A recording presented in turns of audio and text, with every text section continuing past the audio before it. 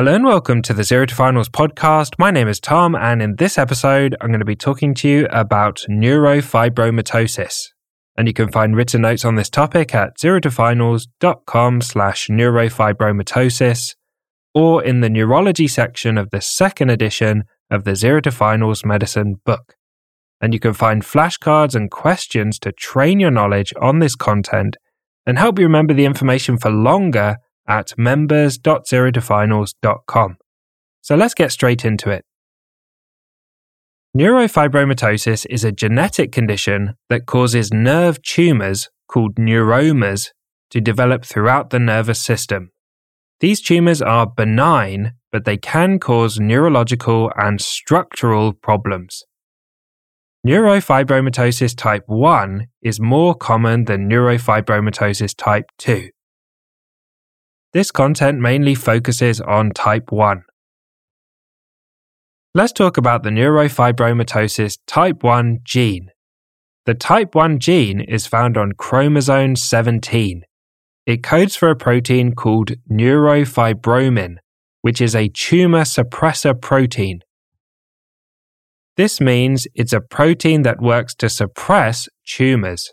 When there's a mutation, the protein doesn't work properly and tumors develop. Mutations in this gene are inherited in an autosomal dominant pattern. Let's go through the features of neurofibromatosis type 1. The diagnostic criteria for neurofibromatosis type 1 are based on the features, and these can be remembered with the crabbing mnemonic. C is for café au lait spots, or milky coffee spots, and these need to be more than 15 millimeters in diameter in adults to be significant. R is for a relative with neurofibromatosis type 1. A is for axillary or inguinal freckling. B is for bony dysplasia, such as bowing of the long bones or sphenoid wing dysplasia. I is for iris hamartomas or leash nodules, which are yellow-brown spots on the iris in the eye. N is for neurofibromas, and G is for glioma of the optic pathway. Neurofibromas may be seen on the skin. They're skin-coloured, raised nodules or papules with a smooth, regular surface. A single skin neurofibroma without other features does not indicate neurofibromatosis. 2 or more standard neurofibromas are significant.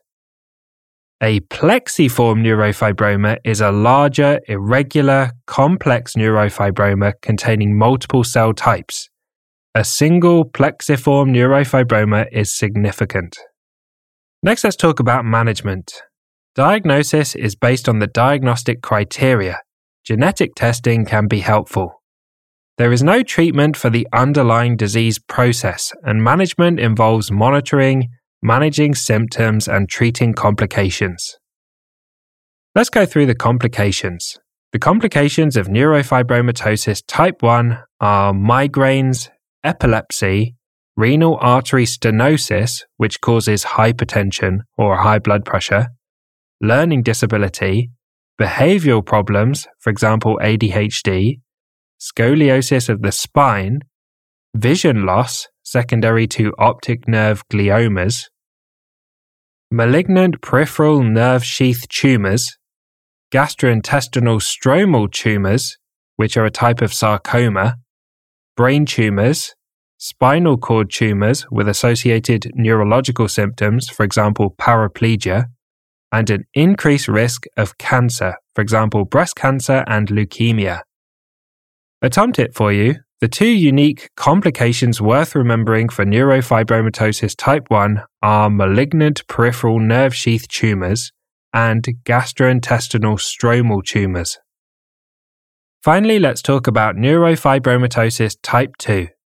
The neurofibromatosis type 2 gene is found on chromosome 22.